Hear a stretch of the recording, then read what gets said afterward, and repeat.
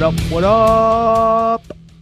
Welcome back again to Between Two Posts. Kyle and Everett here, and this week joined by a pretty cool guest, a Vietnam veteran. I don't know what you call a USHL vet. I haven't even sniffed that league, so I wouldn't know what they're called.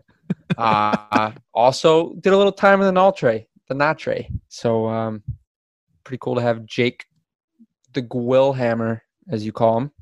Well, Gwillhammer is a legend in every sense of the word because, man, has he gone through some transformations. Like, he has seen some shit. And, like, the thing I love about Gwill is, like, his attitude.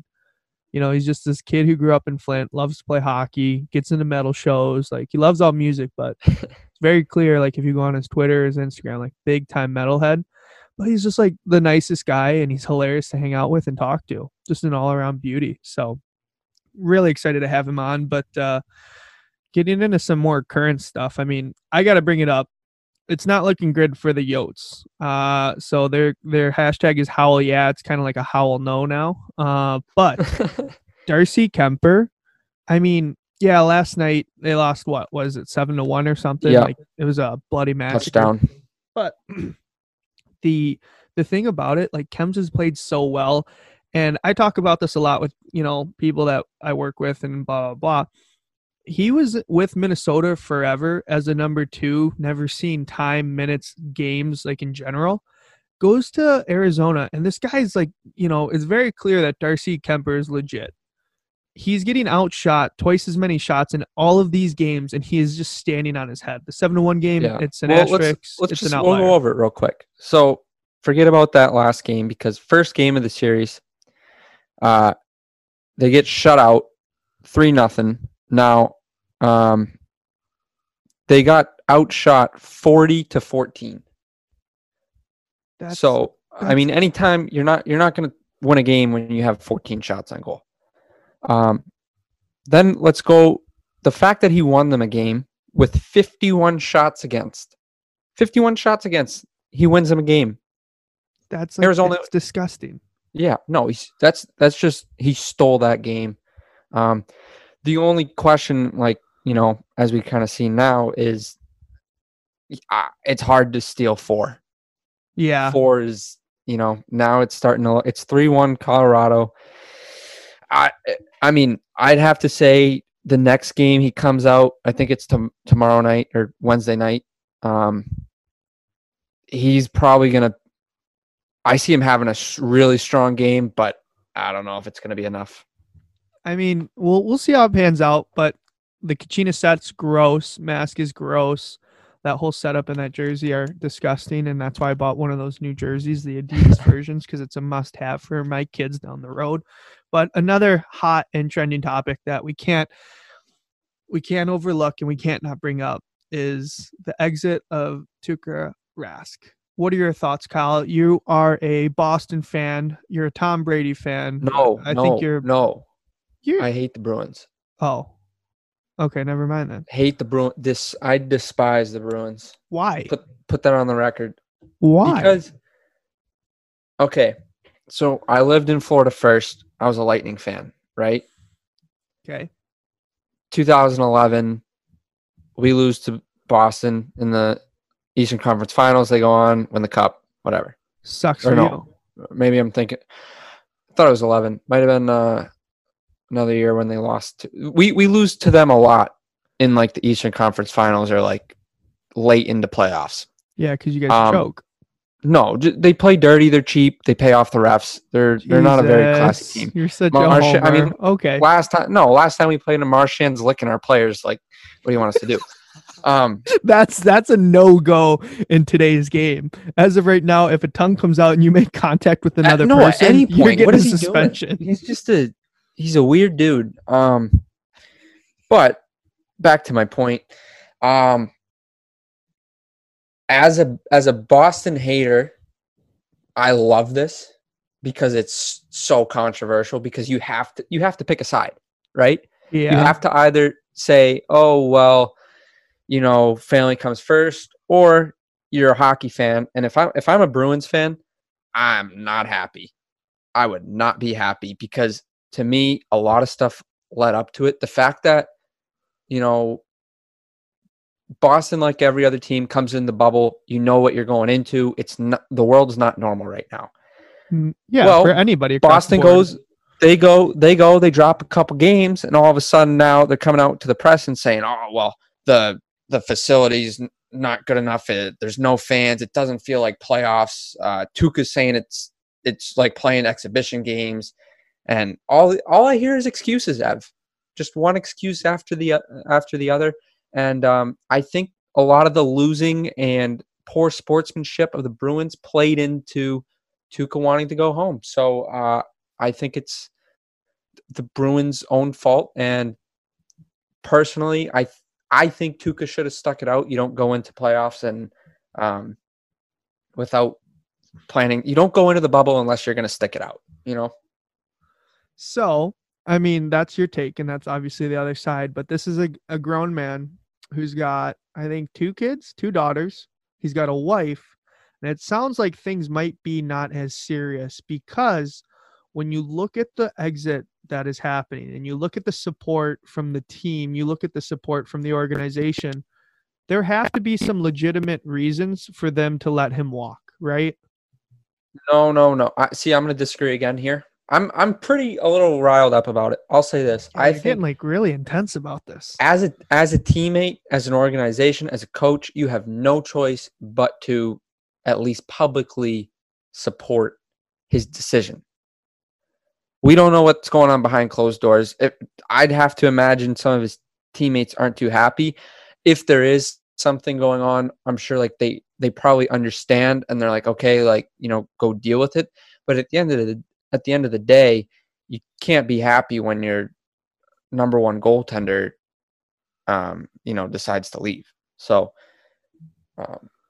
yeah, and then I'll even say, I think who's making an East Coast push is I think it's obviously a lot harder with the situation, but we don't know what happened, but let's say, you know, we've seen a lot of guys go through loss of like their parents, and, you know, in the regular season or even regular conditions, let's say if a parent dies, you can go home for that one weekend, or even in playoffs, you could maybe take like a series off or a game off to be, you know, with your family for a little bit, regroup and rejoin the team. Unfortunately, with the bubble, you can't do that. Yep. So you're in or you're out. So that brings up the counterpoint, though. It brings up the counterpoint, though, that this must be pretty serious, because you got to think a veteran of the league like Tuukka Rask has to have a very good grasp and understanding of the current situation that is the current situation. Yeah, well, let's hope so, because otherwise, I mean, I think he already is gonna catch a lot of heat for it from Boston fans. Oh, absolutely. I mean, they've torched him, so it's already been done. I mean, the fact that they haven't like gone through the city and like, you know, I mean, started a march or something is hopefully. I mean, I hope we are not inciting violence, for the record. So peaceful Tuukka Rask protest, please. Yes. Also, Kyle, you are very lackluster on the mini golf course. I just need to put that out there. Didn't get to do that after our recording the other day. That was a very lackluster event, and even your girlfriend had chirped you about it. So that's you know what, tough break. Tough go on the course. I'm not honestly. It's pretty much what I expected from a mini golf course in Fort Wayne. Not very, not up to code, not up to regulations. I mean, we were playing on the edge of a fence at one point, so that was kind of wild. Yeah, you know, but I've never been to another mini golf course where I get to push the buttons and play with the waterworks, where the fountain they had buttons with water, but I'm talking about shoots water out of the trunk. That's pretty cool. Course. The course is what killed me, because, you know, there were too many. Basically, here's what threw me off. A lot of mini golf courses are like, the pars are pretty accurate and like you can normally stay within it. The way this course was set up, it had like no challenges until you get to the hole, and the hole would be like tilted or elevated. So you either sink it on your first shot or it takes you 5. Yep. So like on a normal course, you can get close to the hole and then bury it. Mm-hmm. This one, you either bury it or you're getting 5. So it sounds like your excuse is the level of difficulty was too high for your skill. No, what I'm saying, the level there, I'm saying there was no, like a normal course, there's obstacles. Like I'm more of an obstacle guy. I'd rather hit it through the windmill or around a rock than having to hit it up into like a curved hill. That's true. It was That's too much. It was 100% too much. true. I mean, a little too much like real golf. Real golf, you got to learn how to read the green and do all that. Mini golf, I want to hit it through the little hole and then have it go down 10 other tubes and hope it goes in. That's how I like to play, Yeah, I mean, we should have just got you a bacon, egg, and cheese before. Like, that might have helped. Let me bank it off the rock, have it bounce up, and then land in the hole. I want to see some of that. I mean, this was just no obstacles, flat until you get to the hole, and then there's a little curve, and that's not my game. Yeah. It definitely added a lot of difficulty there. You had to be an expert to read the greens. So let's get back to the real deal. The interview, why everybody listens. And here we go. Jake Gwillem. Between two posts today, hailing from the beautiful and shining city of Flint, Michigan, standing at a very handsome and solid and strong 6'2", we have the Gwillhammer, Jacob Gwillem. What an intro. You didn't want to list my weight there too? Oh, do we need to throw that in? The big weight loss? No. Well, you can say that for another day. I'm still in the heavyweight division though. Dude, you dropped so many LBs coming out of junior hockey going into college. A little bit too late, but I guess better than never. Hey man, I mean, in terms of good health, it's good health, right? Yeah. So, Jake, we're really excited to have you on, and I got to pick up right from where we left off with Mr. Moyes, Flow Daddy. What happened in Johnstown where you got off after they pulled the goalie for the tie goal, and you got back on the ice, and Evan said you just look like a mess, like a caveman out there, just carrying your stick, mask off, plays going on, like you're still in the game, and you're just completely, carefree. So what had happened was we were playing. It was actually Keystone. So for you youngsters out there, no way. Yeah. So this is the North Division, which I don't know how many people that listen to this know what the North Division of the North American League is, but it's an older division that they got rid of. And it was pretty big. So we're playing the Keystone Ice Miners. Lasted 1 year. It's old Port Huron Fighting Falcons. And the way that it planned out, it was really kind of like we had to win one game in the last 5 or something. So it came down to our last game. And it was I don't know, 2-1 or something with the final however many minutes. And they pulled me once, I believe, and we tied it up. And I get back into the net, and I swear to God, the puck dropped. And somehow off of a face-off at center ice, they had a borderline 2-on-1, kind of 2-on-0 deal, backdoor tapping. So they end up scoring again. So I get pulled again, and they score on the empty net, and I'm rattled. I'm like, are you kidding me? Because we were so excited we tied it up. So I don't know if it was just my inertia built up from flying off the ice when they pulled me the second time. My mask was all undone, and I was holding my stick, I'm pretty sure, at the blade.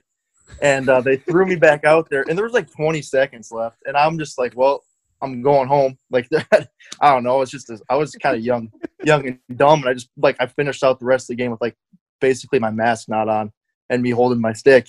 And as mad as I was, Moise was there with a couple other kids that he played junior with, and we played against each other in midget. So they're all kids I knew, and they were dying. So I couldn't help but crack a smile. But yeah, that was pretty funny. I didn't remember that till I listened to that episode. So oh man, what a beauty! That's incredible. And I mean, going back to that's in Johnstown when you were at the Tomahawks, right? Mm-hmm. Yeah, that was the end of my first year. So I guess we got to start there. I mean, you had a legend, Mike Letizia. You got Dave Dunkelberger, the equipment manager. What an iconic duo. But yeah. What was it like going through Johnstown? Because, I mean, I got another story lined up for you, and this isn't as big. But, I mean, it's an interesting place, I hear. Yeah, it's very interesting. I signed a tender my second year at midget, and I went to go skate with them. I was either, I think must have been 16, 15 or 16. And it's pretty much like, I don't know how many, like you said last episode, people have seen Slapshot, but that's where Slapshot was filmed, and it's literally what it is out of the movie. It's just this old like mill town with like the grittiest people. It's just like Western PA, Yeah. and the people live and die sports. Like it's Pittsburgh like sports, and then it's like the Johnstown Tomahawks. It's crazy. And I was lucky enough to get to play there for parts of 2 seasons. But yeah, it's something else. You guys get to see it, or the kids that get to play there now get the nice version too after the NHL upgrades. Before it was that barn was legitimately a barn. The glass was all uneven. The boards were wonky. It was something to be seen. But I enjoyed my time there for sure. So this is a shot in the dark, but I remember seeing some like the most null video of all time. It was like in some rink they had like fireworks going off, and was that in Johnstown? Yeah. So that was I believe the inaugural season, and what they did, what the story is like they legitimately had like a full like a pyrotechnicians and stuff out there, and they lit fireworks off before the game. But like on the ice. Like on the ice. Yeah, Ev, like in the building. Yeah, and because of like this is the clip. Yeah, like the ventilation and stuff wasn't up to par. Like they had to postpone the game for like close to an hour because No it was way. just you couldn't see to the other end of the rink. What do they do? I mean, we got the ceiling's get not that that clip, high. Ev. Yeah, I mean this is the clip here, Willie, because the ceiling's not high in the War Memorial. It's not like you're in like a skyscraper where you can fire these up 100 feet. Well, yeah, and it's not like they got like probably like up to par ventilation or whatever. No, It's that's just stuff. like- That's the same ventilation that they had when they filmed the movie Slapshot when the Yeah. real Johnstown Chiefs were Yeah, there. it looked like people were ripping darts in the stands. There's so much smoke flying around. Oh man! So with that being said, I know you're pretty famous at one of the restaurants in Johnstown. Oh yeah. This is probably where the lore of my my weird body shape comes into play. But I used to. I was 16 when I started in Johnstown, but my favorite place probably in Pennsylvania is Scott's by Dam. It's this little bar across the street, and they took care of me. Scott and Cindy are the owners, and actually before I ended up leaving, I got my picture put on, or maybe it was like during my time there, but they have my picture on the wall with a signature, like pretty much thanks for keeping me well fed for 2 years, and it's still up to this day. Every time somebody that I know will come across or go there, they'll send me a picture of it. So that was my old stomping ground, hit the gym and then practice and go scarf down a chicken parm hoagie after right after. So that was the way of the life for a young Gwill. That's unreal, dude. So you're a bit of a staple there to have your picture and have your sign, signature, and like you're famous there, eh? I don't know. I mean, maybe for like the wrong reasons, but wait, I just missed. Did you say you have your picture on like the wall of the hoagie shop? Like at the bar, yeah. It's am I in like there's a stick from like an old. They used to have an ECHL team there. Yep. Yeah. And I think it's like a stick from like more like one of their guys, and then it's like a picture of me behind the bar. You're a staple, dude. That's unreal. Holy shit. So I'm looking it up, and on Yelp, they got a 4 out of 5 on 35 reviews. So it's got to be pretty I'm legit. telling you what, you wouldn't think of Johnstown, Pennsylvania to have good tacos, but they have some of the best tacos that you'll ever have. Wow. Wild combinations, but if you guys are ever out that way, I don't know, the division that they're in is a lot different now. But yeah, it's the East. Yeah, they have it's not a bad stop, and honestly, the city from the outside looking in, you'd think it's pretty, like grungy, but it's very very nice people, and it's very welcoming, and I really did enjoy playing there.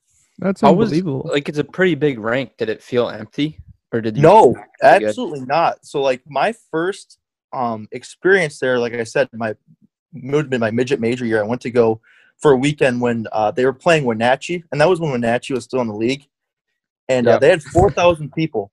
So they packed it. I think our average I think it cruises around like 2,500. I think it's a 4,000 seat arena, somewhere around there. I could be wrong, but Okay. the fans, they always have been super supportive. No matter how we were doing, we always got fans, which was one of the coolest things. Especially since the league brought in the East Division to where they had those teams that were old Tier 3 teams out east. They don't really have that many fans, so playing at home, just like the atmosphere, and they're like involved too. You know, you got the cowbells and the chants and everything going. It's pretty wild. So That's unbelievable. Now, I went and saw at a prospects tourney just this past summer. I went up and met up with Mike and Mr. Dunks, and I gotta think it's them that told me this story, but somebody, if it's not them, somebody told me a story where they were driving around in Johnstown and they were coming through a hard part of Johnstown, right? yeah, A place you might not be, they said. That's how they described it. You might not want to be just wandering around hanging out. And they're driving back to their house or wherever it is they're going. And they said they saw a kid walking on the side of the road. They kind of slow down. Lo and behold, it's Jake Gwillem. And they're like, Jake, what are you doing out here? Like, this is a shady part of town. Like, get in the truck. We're taking you back to your billets. And you said, no, man, I'm cool. I'm from Flint, man. This isn't a big deal. and they're like, no, Jake, get in the truck. And then you kind of stubbornly climbed in and they took you back home. But do you remember that? I can't recall, but I guess I didn't really know. I was kind of naive I guess maybe still am, but I lived at a different part. I had wonderful billets, the Harrisons, but they lived at a different side of town. And when my first year there, I didn't have a license because I didn't get it before I don't know if before I turned 16 or before I moved or whatever. Uh-huh. So I would just kind of walk around. I'd walk to Scott's. I'd just walk around town. But yeah, I've had a few of the older kids be like, get in the car, you're taking you home, kind of like babysitting me. I probably was a little bit of a handful at the time, but it doesn't surprise me. That's too funny, man. I mean, do you got any good war stories from Johnstown? Because I've seen Dave Dunkelberger got thrown through at an intermission in a game, first intermission, a wrestler picked up Dunks and threw him through a folding table on the ice. Was it like part of a skit or something? Were they I think so. I don't know. Man. But there's a clip of him getting bodied in between periods. And I know Dante Suff, he won't ever listen to this. Big time forward sniper guy. But he had some stories from Johnstown, some weird stuff had happened. Yeah, there's been some pretty wild stuff. One that comes to mind, this is back my first year. We're playing the Sioux. So they're not around anymore, but they have this mascot we do. I think his name was Chopper, but he was whoever was in this suit was crazy. He was like an antagonist, behind the bench or whatever. And I think we're beating up on the Sioux, or maybe they were the refs were on our side or something. But their coach, I forgot what his name is, but he was this older guy, and he was notoriously wild. Well, our mascot was hanging over the glass during I don't know if it was in between the whistle or something, but the Sioux's coach took a stick and started stabbing at our mascot through the glass, and fans started jumping over and stuff. It was I don't know, just some of the stuff that you would think would happen. It's just crazy. But that's junior hockey though. Yeah, it just sticks out, just some guy that's just trying to earn an honest living in the mascot suit, just going at it with another team's coach. I mean, he's just out there trying to get the fans and the squad buzzing, and then he's getting stabbed and shanked with a broken stick. Yeah, with a stick. Oh, man. So next in your journey, after being with J-Town, you ended up with the Metro Jets, right? Well, it's Ev. Don't do him like that. You're skipping over the USHL. Oh, yeah. There was some time with the United States Hockey League. Oh yeah, so this is my first year. This is kind of funny too. So I played midget in Lansing, which is not a hot spot by any means. I didn't play in Detroit at all, so I was never drafted or anything. I had a good midget major year, I guess, if you can say by numbers or whatever. So I signed my tender, and we had 3 goalies at the time, and it was actually my 17th birthday, and I was in chemistry class at school, and I got a text from Mike my head coach, and it was like, hey, you need to call me now. And I'm like, oh my God, like, what did I do? Because I kind of got in some like not so great business when I first got there. I kind of got in a little bit of trouble, but I would, I made up for it. And I played like 4 games at that point. And I was doing pretty well. So I'm like, okay, I don't know if they want to send me back to AAA or what. They want to go with an older guy. So I'm in about to take an exam or something. And I tell my chemistry teacher, like, hey, I got to call my coach. He's like, okay, whatever. So I called my coach, and he's like, hey, this is the deal. Like, Muskegon wants to bring you up for a couple weeks. They just want you to come practice with them and kind of see what's going to happen. And I was kind of like, oh my God. I thought I told him, I thought I was getting sent home for sure. So it was so weird. I had to go in and try to explain to this Johnstown, this gentleman, the 6-year-old guy probably, that was my teacher, that I just gotten traded or called up. And I left school, and my parents came and got me, and I went and I left the next day. It's pretty crazy how if somebody doesn't play junior hockey or any kind of level where you're able to get traded or moved up or sent down, how quickly it all happens. And me being at that age, I was just kind of like, all right, let's do it. Let's sign me up. So that's kind of what happened. You want me a Muskegon coach? Yeah, sure. I'll be there. Yeah, sure. Give me 4 hours. I'll be there. As soon as my parents come pick me up. So your parents had to drive from Flint Town down to Johnstown, grab you, take you all the way back up into the state of Michigan, all the way to the west coast or west side, and go up to Muskegon? Yeah, so they I guess that they had talked to my coach already. They were already on their way. So I guess I was the last to know because I was at school. I don't know if they were trying you were going regardless of what you said, man. Yeah, I was kind of whatever. I don't know at the time if I don't know if my GM didn't want me to go or what if they're trying to figure out the logistics, but they picked me up and I practiced with Muskegon the next day. So it was pretty much just hop in the car.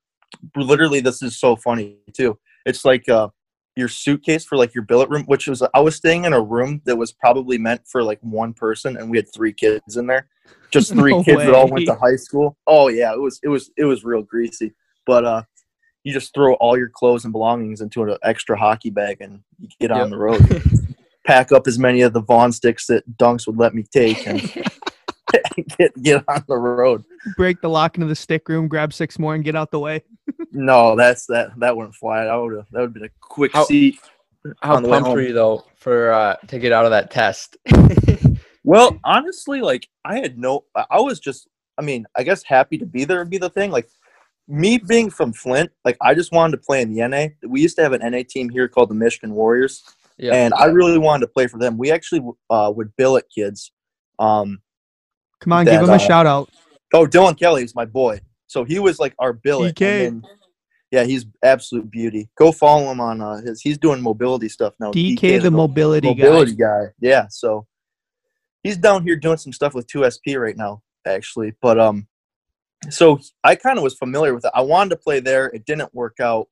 So I was just happy to be in the NA. I was happy to I got to play in Flint my second game and I won. I got to play in front of my family and stuff. So I was really okay with everything going on. And then it just kind of happened. So it was really cool, especially kind of having the background that I had. I never really thought I would ever play in the USHL. And mind you, I didn't really play. I was kind of there to be a motivational guy, but 2 weeks ended up turning into 3 months, I believe. So I kind of just found a way to. We had at that time the best goalie in the league. It was Eric Shearman. I believe he won goalie of the year that year. But he was at Minnesota then, right? Yeah, he went to Minnesota, but him and Michael Latarella, which he was an underager. So I was just kind of there. That's another legendary name right there. Another kind of in the same realm as me, but I just grinded it out, and it was so weird too. So I was in high school, and at this time, so they didn't really know what to do because I was on a 2-week call up supposedly. Yeah. So I just went there, and I ended up staying for the whole that month. And I was still enrolled in school, but I wasn't doing any schoolwork.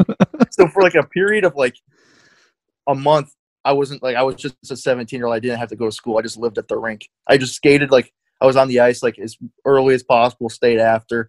At that point, it was like probably the first time I tried to like get physically fit after seeing the specimens. I remember like I was sitting next to some kid that like played for Peterborough the year before and was drafted by Dallas. Oh, And no. yeah, and I'll never forget like my first game. You know, like they do like on the jumbotron, and it's like where you're committed or what's like where you're drafted to. Mhm. Just for mine, it just said Forest Creek, Michigan underneath. I just unrestricted free agent, but At yeah, least they it was could have wild. put Flint to make you look tough. You know what I mean? That- Because when you say that- Swartz Creek, no one knows what that Yeah, is. nobody knows, but you say Flint and you get a reputation right away, which I was all about. It was all about repping the 810. Yeah, I know. It's on the mask, isn't it? Yeah, it's on the back. I have the arch over like Saginaw Street, which is downtown where all the automotive factories used to be. So it says Vehicle City on the back of the bucket. I've had that since I would have been in Johnstown. So where would you rank Flint in terms of places to live? I mean, it depends if you know. Is it depends on what kind underrated? of person- Like, I mean, it's. I don't. I mean, obviously, with the whole, there's been a couple crises that have happened that make it A seem few. pretty bad, but it's an urban city on the rise. I mean, it's like just like anything. You see like places like Detroit or Chicago with like the younger generation kind of like on the uprise. If you go to like I don't know in Detroit, like where's it like by Wayne State? What's like Midtown? Like that's really nice. yeah. There's, Yeah. I mean, obviously Flint's way smaller, way less populated, but there's some stuff going on downtown that's pretty nice. So I was fortunate to grow up in a nice family in a little suburb. So I mean, I wouldn't want to be from anywhere else. Absolutely, man. And I mean, it gave you the grit that you got now, right? With that mustache and the little Oh, flow you yeah. got going right now. Yeah, I'm trying to get back now that I'm trying to make a little bit of a comeback. I had to get back into a flow of the month winner, which I did win my first season in the NA. First month, actually. I remember when they used to do that. They need to bring that back. Oh my God. I got a free, it was funny. So you get like a free Gong Show hat or something like Yeah. that. Yeah. And I had won it. And the picture that I like was sent in is hilarious because like, it was like all the 20 bombs on my team, like dumped a whole like tub of like hair gel in my hair.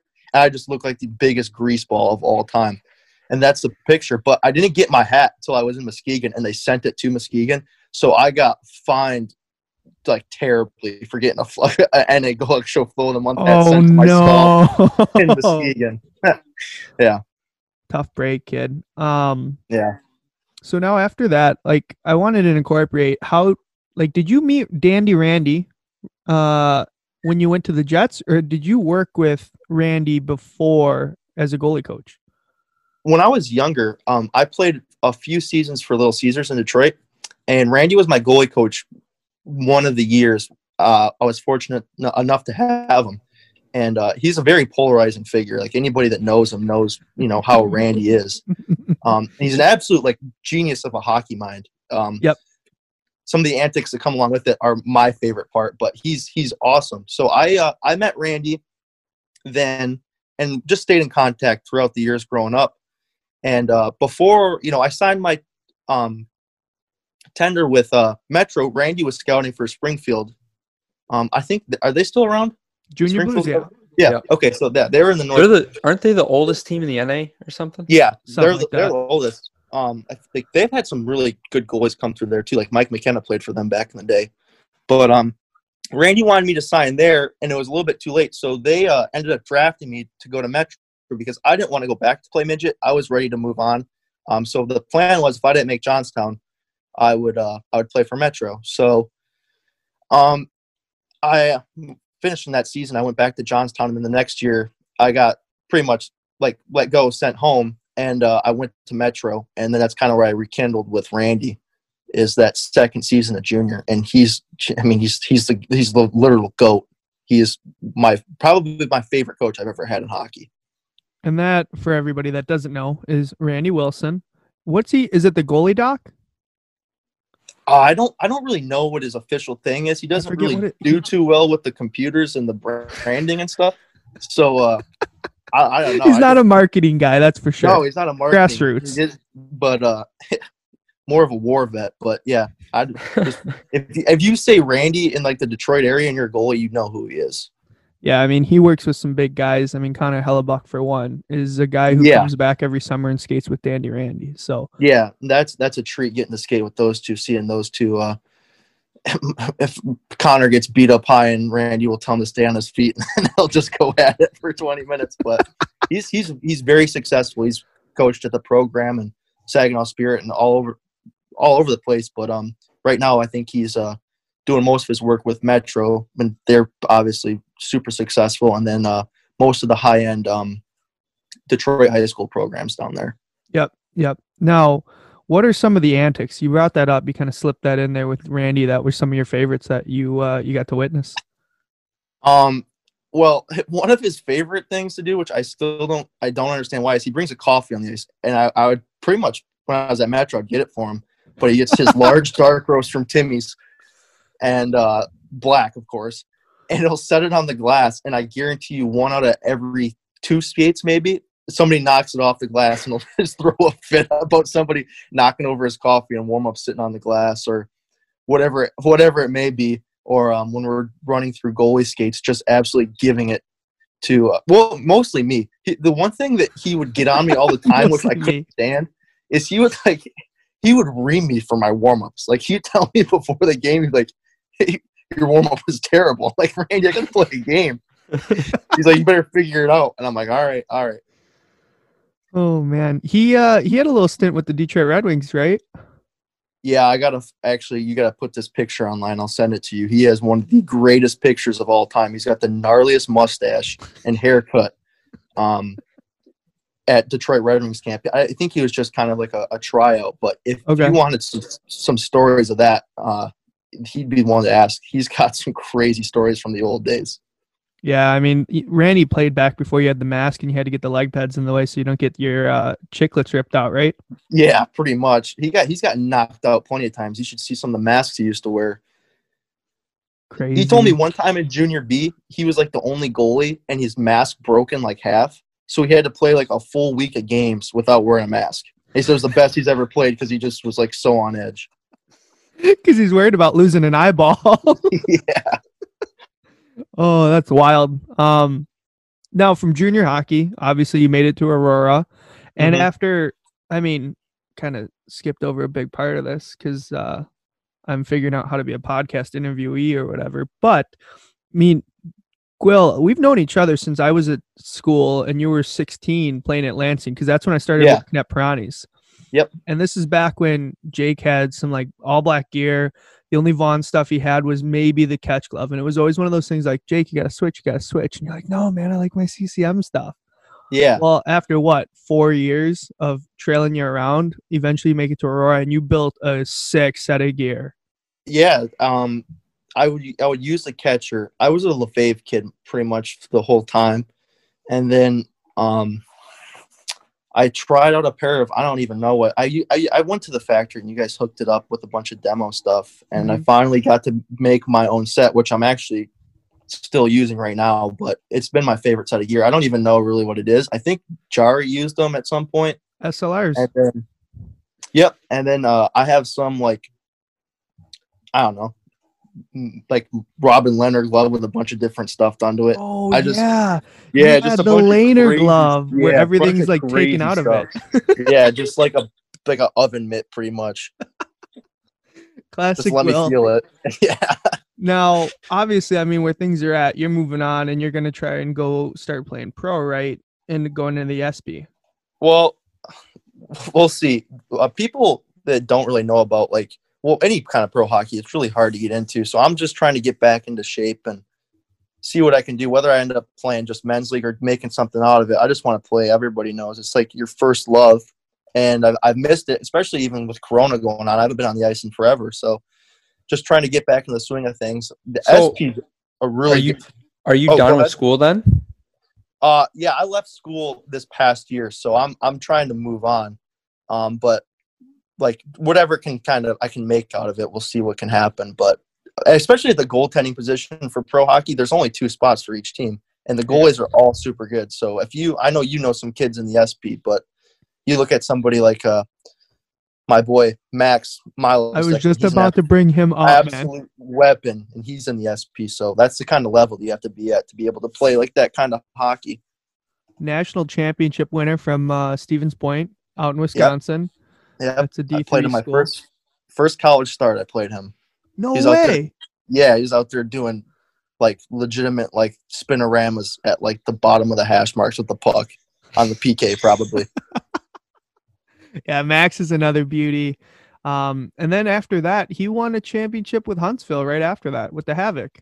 Yeah, he's a stud. He's a winner at heart. He's a competitor, number one. Great kid, but he's wears his heart on his sleeve. He'd be another great guy to have on the podcast. There's some great stories of him back in the Port Huron days of him running the show. But he's a really good goalie, and he's somebody that I guess, you know, Moyes kind of said stuff about the way that I play, but somebody that I've kind of, you know, liked the way that they play the game and kind of took parts of his game and tried to implement it in my game, whether I see him in like the East Side Elite, the Summer League or something like that, or playing him. I never got to play against him in juniors, a little bit older, but I got to play against him at school. Did you play in East Side Elite? Yeah, I didn't play this year, but I've played for the past 3 years. Far from you, man. Like that's near me. That's in Mount Clemens, but you're up there in Swartz Creek, which is a ways away. Yeah, I kind of have to make a drive for anything. So, but that's one of the most fun. I was pretty bummed that I didn't get to play it this summer, but that's pretty much the highlight of the summer, playing with all of those people at that caliber of play, especially in the summertime. So Steve does a really good thing. Steve Alexi running that. Yeah, for sure. That's where some of the biggest in Metro Detroit out on the east side, as it is named, is where a lot of pros, like I think Larkin does it, a couple of Red Wing guys, college kids, you know, your top end NA and USHL guys will get drafted into that. And I mean, when it started, they were wearing like practice jerseys. Now each team's got a sponsor and they bring out these sick custom like inline kind of style jerseys. It's gross. Yeah, they have a legitimate all-star game where they pack it out. It's pretty cool. A lot of high-end goalies too that play in it. Absolutely. Now, I want to get into what you get into now, Grill, because I got to ask, man, like you're a big-time metalhead now, huh? It's probably something that streams from where I've come from, but yeah, I like a little bit of a different style of music than I guess most people like. But I enjoy music's always been a big part of my life, but I enjoy a little bit of everything, but that's probably where I tend to most these days. Yeah, I noticed. I mean, you're going to shows and everything, eh? Yeah, I always have since I was younger. It's something I didn't get to really do too much in junior, and I might have got ridiculed a little bit by the coaches at school, but for going to them. But what's the gnarliest thing that's ever happened at like a metal show or concert? I don't know, man. Just like you could probably look them up on YouTube and see them. Maybe like somebody like, I don't know, you've seen Bob Probert scrap something like that probably happen outside or something. You ever get into the mix in like a mosh? Nah, I mean I try to. I don't have very good ankles or joints, so I'm trying. I have a big enough battle playing hockey as is, so I try to stick to that. That's a terrible thing to hear from a goalie. Dude, I don't have good ankles. That's kind of where, I mean, kind of skipped over the Brookings chapter, but I was playing on one ankle during that. It's no way. Yeah, when I went to Brookings after my short stint with Metro in like 2015 or 16, I hurt my one ankle. Like I tore all like the tendons that connect like pretty much like your ankle to like your shin bone. This is pretty much so like that bad. joint. Yeah. So I just had this is another Randy piece of advice. I was like, Randy, I don't know if I can play like at the NA level like with this. I was kind of struggling as is. And he told me to buy a bag of beef jerky before every game and chew on it. He's like, just make it through. So I just would have my trainer tape it up with a whole roll of tape before each time I stepped on the ice, and I grinded it out. And Brookings was another real gritty place. That's another defunct team that the kids probably don't know about, but the Brookings Blizzard in South Dakota. So what was Brookings like? Brookings was fun. It was a team that a lot of players like me, whether you could say were kind of misfits or didn't stick somewhere in the league where, you know, we ended up being good, but it was gritty. Our locker room was greasy. For example, my first weekend of games, we went to Janesville, and we had a pretty good weekend. It was my first game back in the league since coming to Metro, and we split. We lost the second game in overtime, and I was on the bus, pack up all my gear, whatever. Actually, just before that, getting ready for my first start, I put my socks on, right? Like I wore socks over my knee pads. Yep. I get my pads on, and one of the kids is like, "Why are you wearing socks?" And I'm like, "What do you mean? Like I've always wear socks." He's like, "We only have enough socks for the players to wear socks." So I had to get undressed and give my socks to my teammate because we didn't have enough socks. So I'm like, okay, whatever, like just a fluke, kind of like clear my head. Well, then I go to put my jersey on for the game, and the kid that they cut that I came in and played for, they still had his name stitched on my jersey. So they had to my head coach had to take an X-Acto knife and cut it off. Man, So, that screams Vietnam. Like you were a true Vietnam veteran. Yeah, I was like, okay, a little bit different than Johnstown when we wear like 10 different jerseys during the year. But so we get done with the series, and I load my gear on the bus using the Muskegon bag, which you never feel like a bigger, just complete clown than using your USHL bag after you come up from the 3 show, but they didn't have any bags. So I'm like, oh, okay, whatever. So I get on the bus, and I go to call my parents, and we're going through like a storm, and I'm just like getting wet, and I'm like talking to my dad, and I'm like, yeah, it's, I feel okay or whatever.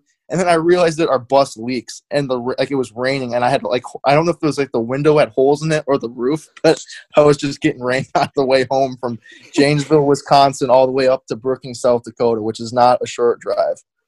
So that's kind of sums up Brookings. We ended up making playoffs. I had the best teammates. Josh Kuchmeister was my goalie partner, and then I know you know him, Everett, Don Procopio, who's now a stud at UMass Lowell. But it was certainly another trying times in the trenches of the Knoll. Hey man, sometimes you just gotta grab a shovel and you gotta dig deep, right? Hey, you that league turns boys into men. Or it did, at least. I don't know about it now. Oh man, I think it's still pretty gritty.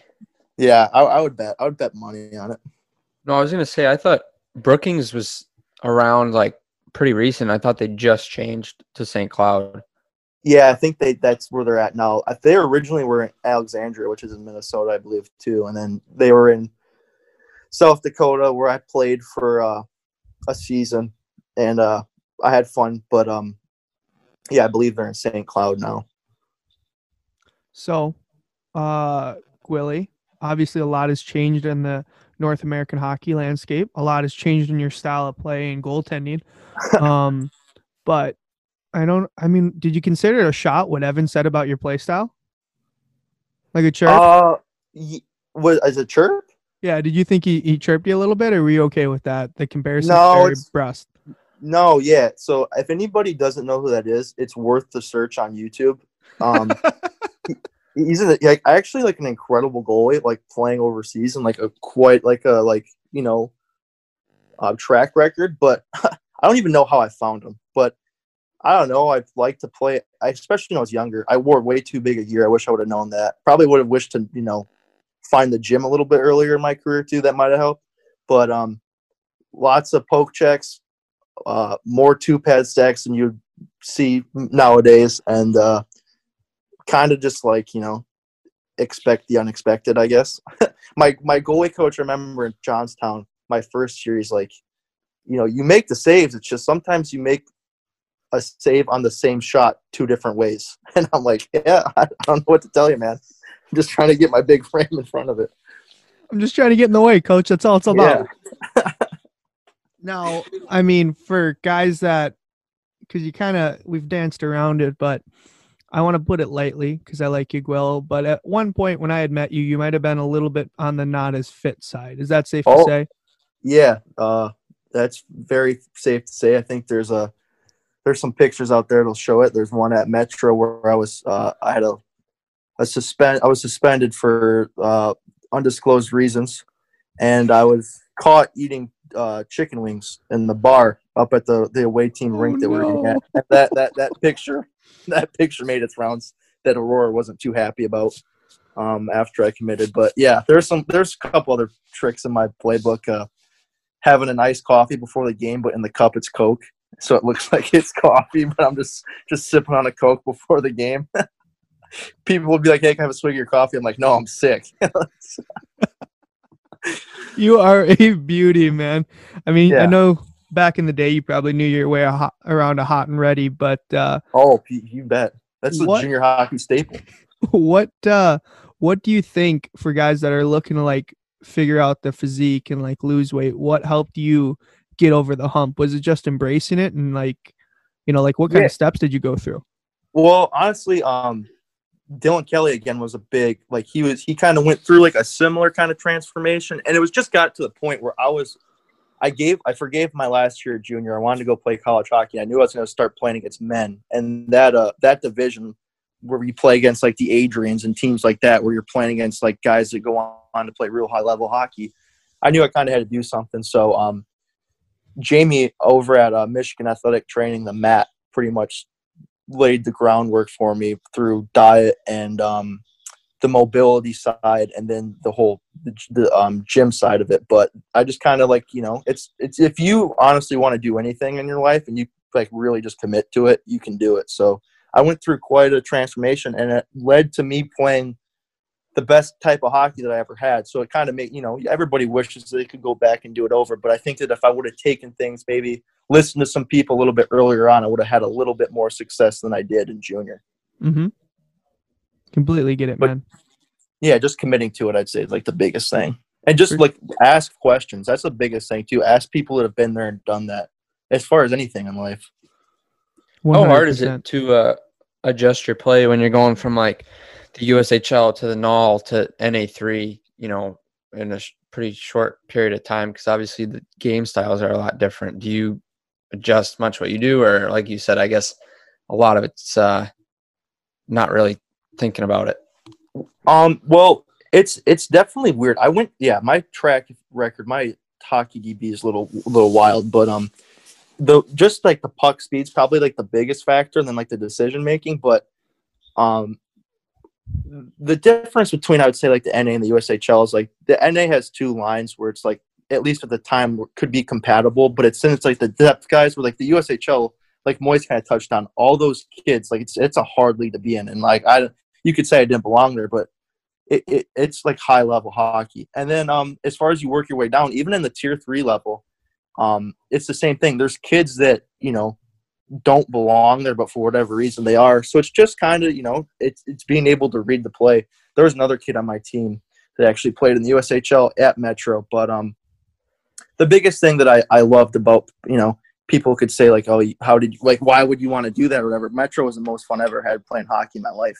It's just a group of guys. But to answer your question about like being able to change, it's your job as a goalie is just to stop the puck. So as long as like you can kind of adjust to it, and having somebody like Randy to kind of like talk you through it, it made my adjustment pretty easy, because I kind of went up and down and then went back up pretty. I guess if you look at it, and within the span of a year, probably I made like 4 moves. So yeah, there's just such a variance in the way guys are able to play. And then you talk about skill, like, not to get down on anybody, but like you showed at the Natre, like that big gap, you know what I mean? Oh yeah. That's like my last year at junior at Metro, we didn't lose a game. We went 47-0, which is just kind of crazy. But that's like the type of team that we had. I mean, we had this French kid that's playing at Lake Superior State now. We had some really good solid players, but it's just, I don't know. It definitely differs, but I remember this is a good story. My first start, I got torched in the USHL, but I had a kid come down on a 2-on-1 in the second period, and I forgot what his name is, but he's in the Flames organization now. He might even play there, but he was a mutant, and he came down on a 2-on-1, completely looked me off, like looking at the guy, like the trailing forward, ripped me top glove, skated to center ice, and spit on the Muskegon logo. No, no. And I'm like, oh shit, my family's in the stands, like, this is terrible. Oh man, you are a warrior for what you've been through, Willie. Yeah, that was a battle. It was a battleground that night. That's tough. I mean, someone had to scrap him, right?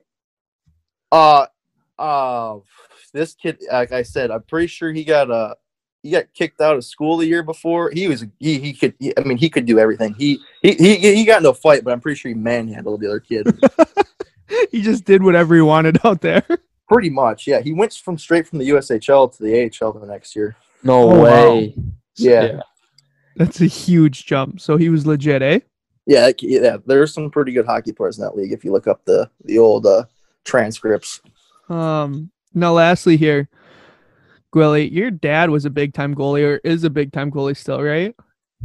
Yeah, he's officially retired. He's like Randy. He's got like 2 bum hips that had to be replaced, but he was a warrior in his time too. That's kind of where I kind of maybe got I guess most of my stuff in life, whether it be the different music or the style of play or maybe outlook on hockey in general. But yeah, Big Tom was definitely the inspiration. I always loved seeing him around the rink because back in Lansing, he'd come in and he didn't help out with the Caps, but he helped out with your sister's team, right? Yeah. Yeah, I mean, like the stories he would tell, and just when we would talk about gear and stuff, because obviously me, yourself, and then your dad were all gearheads, right? So Yeah. that always made things fun. Gear's the most, probably spent too much time with the gear. Probably should have spent more time in the gym, but it is what it is. Way she goes, man. It is what it is. It's the way of the road. That is the way she goes, boys. So, Gwilly, I just want to say thanks. I know you got to get running here. I appreciate the time, man. I want to wish you best of luck moving forward. Obviously, thank you. Get you lined up with a little tune-up there for you. Things are kind of crazy on our end. We got to get some stuff out, but we'll definitely get you tuned up. But thanks for the time, man, and safe travels, and stay metal out there, eh? Yeah, I will. Thanks a lot, guys. Thanks for having me on. Hopefully people still tuned in this long to this episode. Absolutely. We'll get it out there. So thanks, Gwilly. We'll see you, buddy. Yeah, thanks, guys. Thanks for copping on. Yeah, of course. Big shout out. Thank you again to Jake Willem for taking some time to, chat with us. Give us a little insight on where he's been, where he's going, and his journey through the Vietnam, man. Like, everybody's got stories, and his were some of my favorites, along with a few of our other guests. What'd you think, Kyle? Absolutely. Had a great time. Anytime you get a guest on that has made their way through the trenches, there's always some good stories to come with it. So that was great. Honor talking to a Flow of the Month winner, Gong Show, Flow of the Month and all. Wait, I forgot to ask this, but I got to bring it up. Does anyone wear Gong Show today? Like, is that okay? I see people wear it, but not really my style. The only thing I like, I'm pretty sure it's them, is they have like those slides with the skate laces. I think those are kind of cool. Ugh. That's not them. That's a different company. I see those at the shows all the time. Those are like, I mean, that's like wearing a hockey lace around your wrist just to let girls know you play hockey. Like, we get it. Relax. Yeah. Well, and then I'm probably not too familiar with Gong Show, but perfect. Anyways, he still has the hair. Was rocking a muzzy today, and hopefully, maybe, I don't know. Are there any Flow of the Month awards in pro hockey? I don't know, but maybe we can start one. The Vaughn Hockey. No. Vaughn Flow of the Month. No. Between Two Posts presents Flow of the Month. Between Two Posts, Flow of the Month, and then if you win, we give you a skate lace ponytail. You get a skate lace to tie your hair. No, we need the what are they called? Like a headband. Like the yoga headbands? Yeah. Like a skate lace one.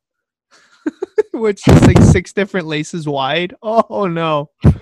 And the best part will be they won't be new. They'll be like slightly used, so they're a little bit yellowed. Yeah, that'd be great. Man, what a gift. So whoever's listening to this, if you work for a league, sign us up. We're in. Yep. That's all for this week, folks. If you are still listening, give us a like, a follow, a subscription, a rating. Maybe shoot us a DM with an idea or content that you'd like to hear about, and we'll go out there and get it for you. We're the men on the street. We're the goalies in the crease, going out to get your favorite interviews. Kyle, that's all I got for you, buddy. Have a great day. Thanks for hopping on here with us, and we'll see you next week.